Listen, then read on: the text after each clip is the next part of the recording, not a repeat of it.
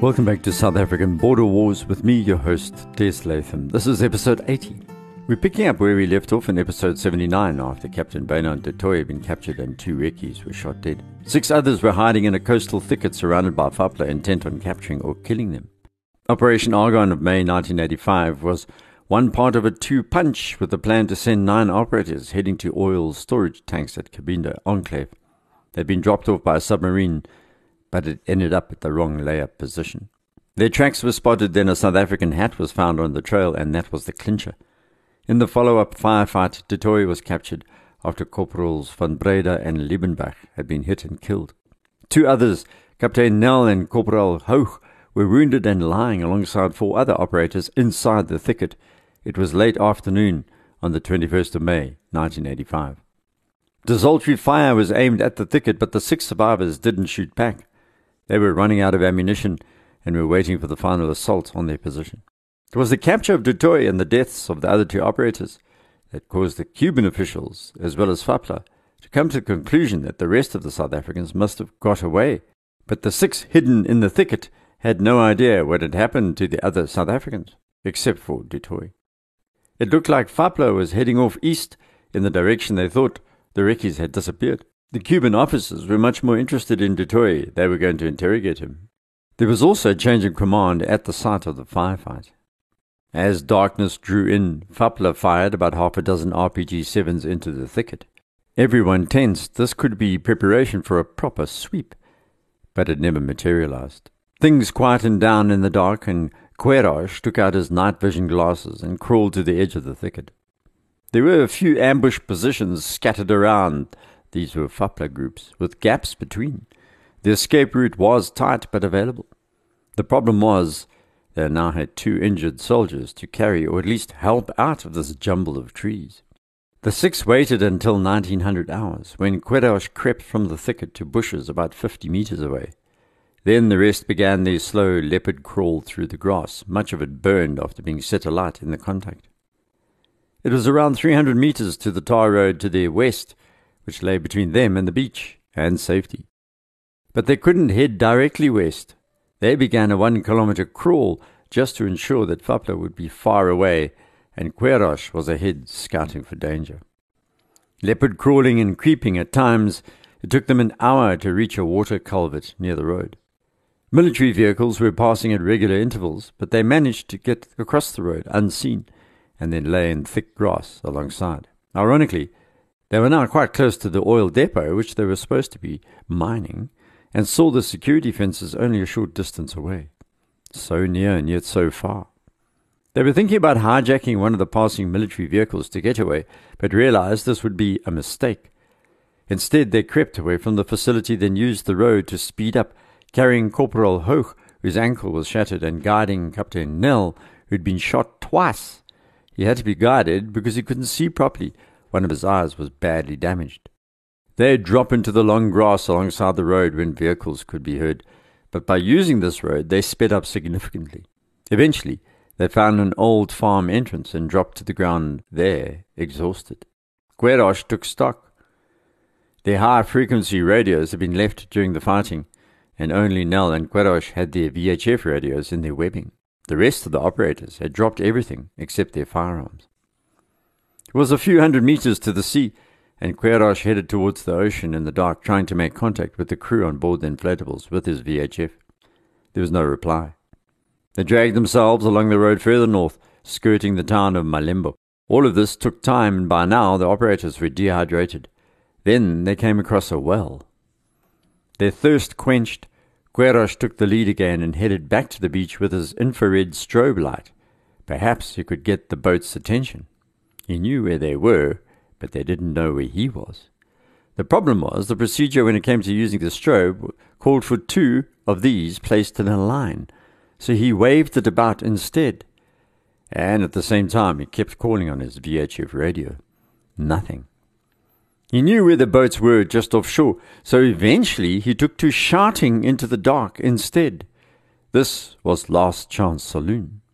Miraculously, Commandant Venter, who was on board one of the inflatables, recognized his voice and radioed the submarine. He knew something had gone seriously wrong, and he asked Captain Stead on board the Johanna to move as closely as possible into shore. Queiroz shouted there were casualties. The inflatables picked up their operators, but Queiroz and Tablay stayed behind. They were hoping that their colleagues, Van Breda, Liebenberg, perhaps even Du Toit, would miraculously appear. Of course, they never did, and eventually Queiroz and Tablay were picked up just before dawn at 0420. But they weren't out of the woods. Captain Stead managed to bring the sub as close as he could to shore, a dangerous thing to do, but they wanted the casualties treated ASAP. By 0515 all the inflatables were on board, and the SAS Johanna withdrew out to sea. Captain Nell's wounds were severe. The two-doctor medical team went to work saving him, then Corporal Hoch. Both would eventually recover.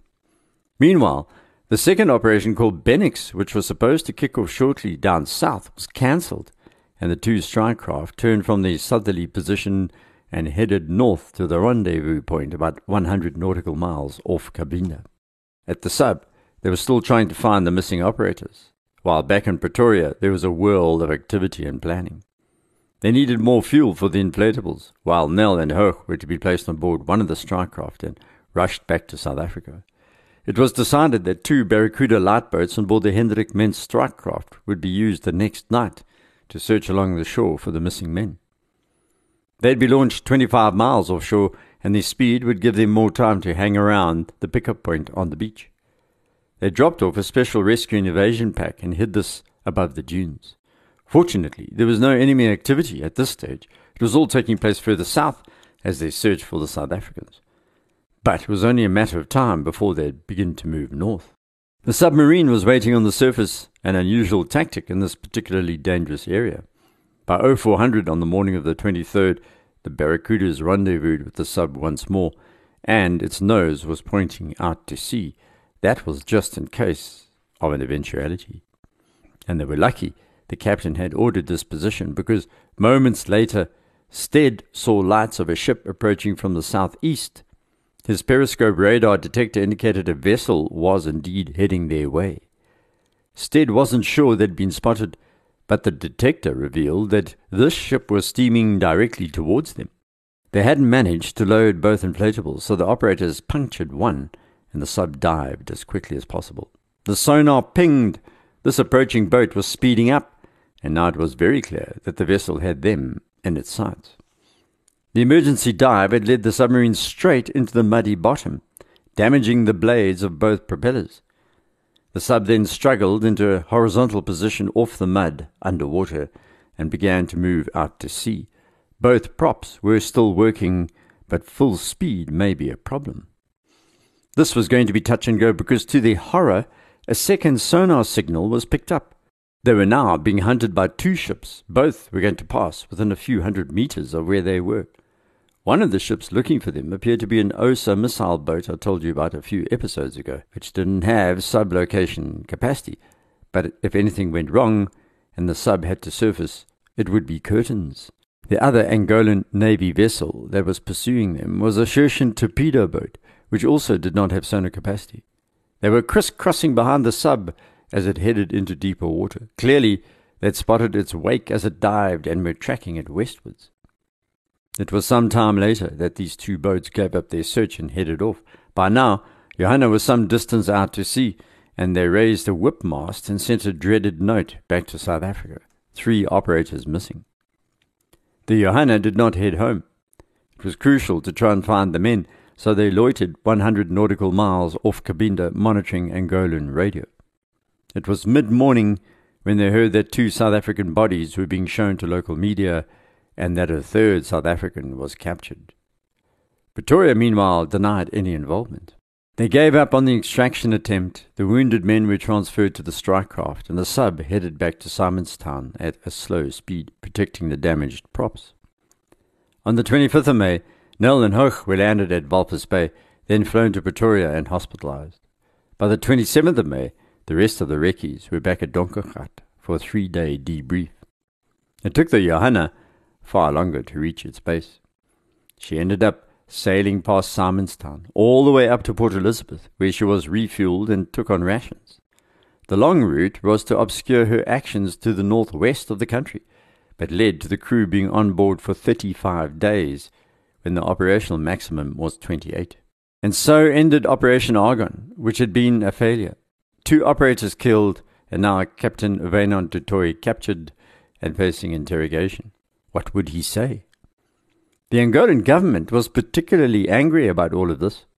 They had just been negotiating with the South Africans and had spent the last year in the Joint Monitoring Commission, and here was the SADF trying to blow up the oil storage depots in Cabinda. General Constant Viljoen told South African journalists that the SADF was not trying to blow anything up. They were merely collecting intelligence on the ANC. No one believed that. The Americans responded in shock. They had been working with the South Africans, particularly U.S. Assistant Secretary of State for African Affairs Chester Crocker. They were trying to negotiate a solution to the Namibian question.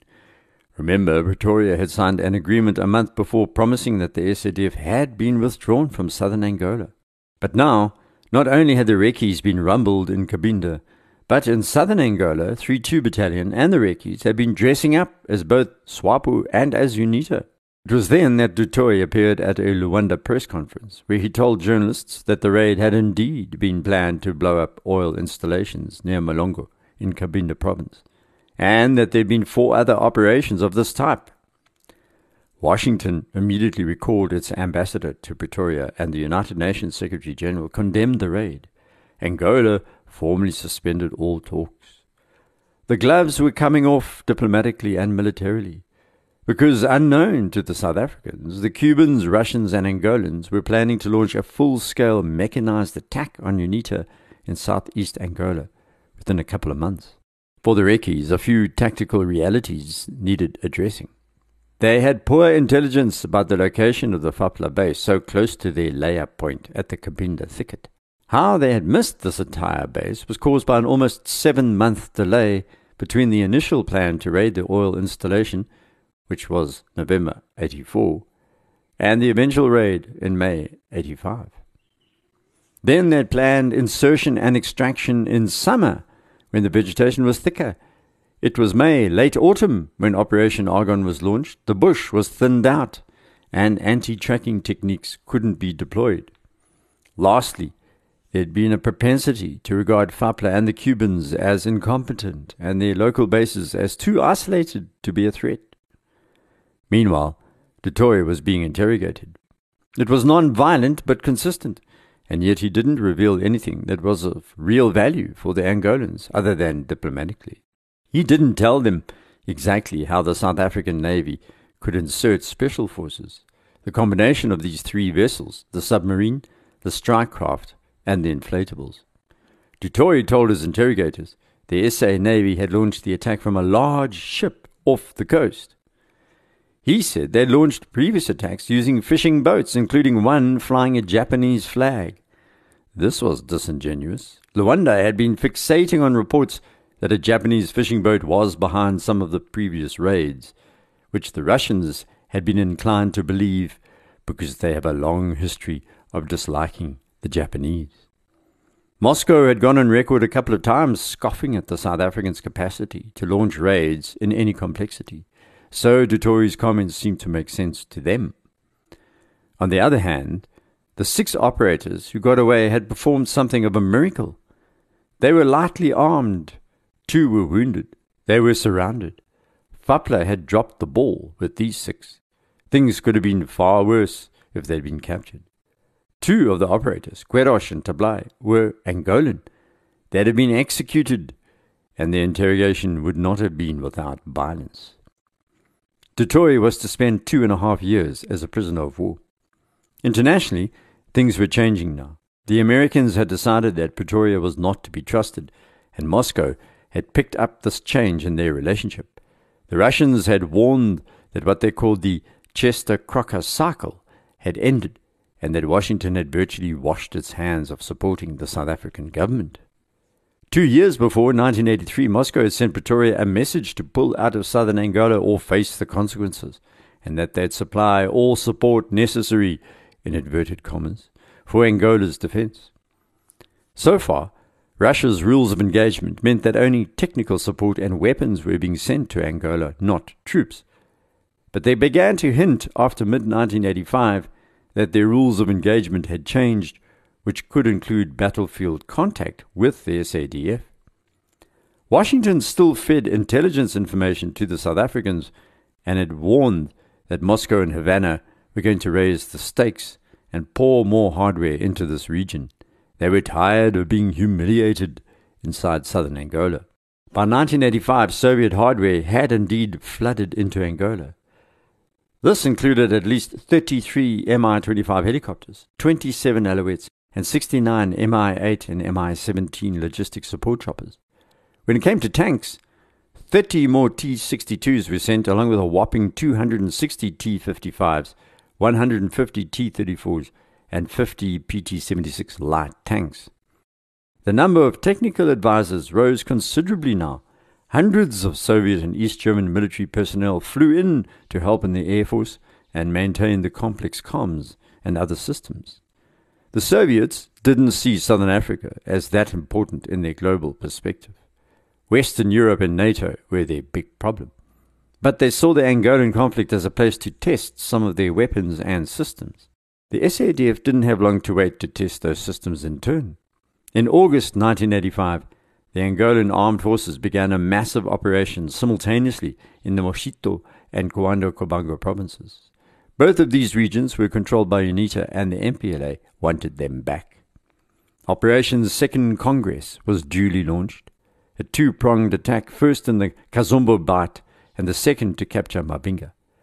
Both were supposed to be secured by early September. The idea was to seize these regions, then FAPLA would continue their offensive in the final assault on Jamba, UNITA's HQ in southeast Angola. The Kazombo enclave was right up against the Zambian border, and FAPLA was going to succeed in this objective, driving UNITA out.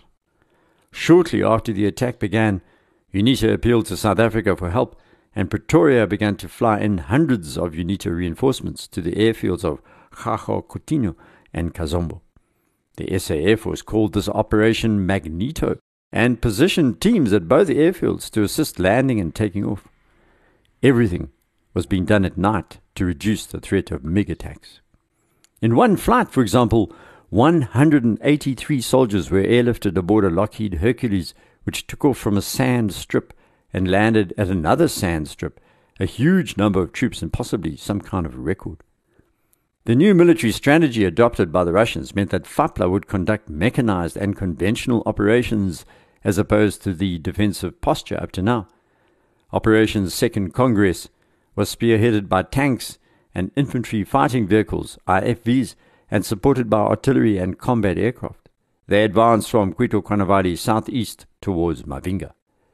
That town had an airstrip, which was useful to FAPLA as a future airbase, and Jamba would then be well within range. But the Angolans operated a lumbering war machine. Their attacks were hopelessly too slow and ponderous, and the situation was worsened by bad logistics. FAPLA's supplies were always a problem, as the SADF had noted during the failed JMC process. Food seemed to be a particular problem, along with engineers and ammunition supplies. UNITA leader Jonas Savimbi had been asking South Africa for conventional warfare training and was trying to transform his rebel group into more of an army than a guerrilla movement. Savimbi also ascribed to Mao Zedong's military strategy. The first phase of a revolutionary war is unconventional warfare. Phase 2 is semi-conventional, and he thought this was time for Phase 2. And this put the South Africans into a difficult position. They were fighting an insurgency to the west, an uprising inside South Africa itself, and their own special forces-based ops. Now UNITA wanted direct assistance because the conventional forces rolling towards them, albeit ramshackle in logistics, were significant in firepower. As you'll hear next episode, SA intelligence reports suggested UNITA was in real danger of being overrun and destroyed. You'll also hear how the SA Air Force was to shoot down 4 of the newly arrived Soviet helicopters over the next few weeks. Please rate the podcast on iTunes. It helps increase the series' visibility. If you want to contact me, you can email me through the website abwarpodcast.com or direct message me, well, as long as Twitter lasts, on Twitter @DesLatham. Until next, goodbye.